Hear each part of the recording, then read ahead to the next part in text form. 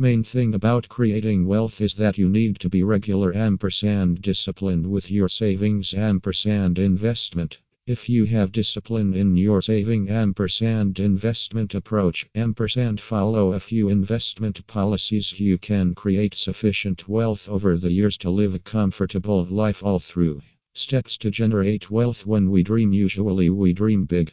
There are a lot of things we want to buy/achieve in life.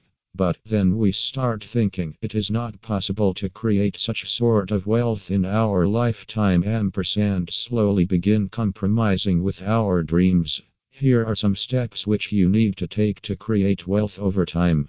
Step 1. Save smartly. Saving doesn't mean saving whatever you are left with at the end of the month. It's far more about learning to manage your expenses in a manner so that you can save the amount that you want to save every month. Step 2.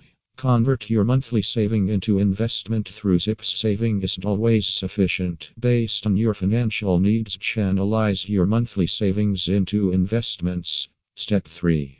Improve your investment periodically. Our salary increases yearly, so your investments should also increase yearly. It should increase in the same proportion as the rise in your level of income. Step 4.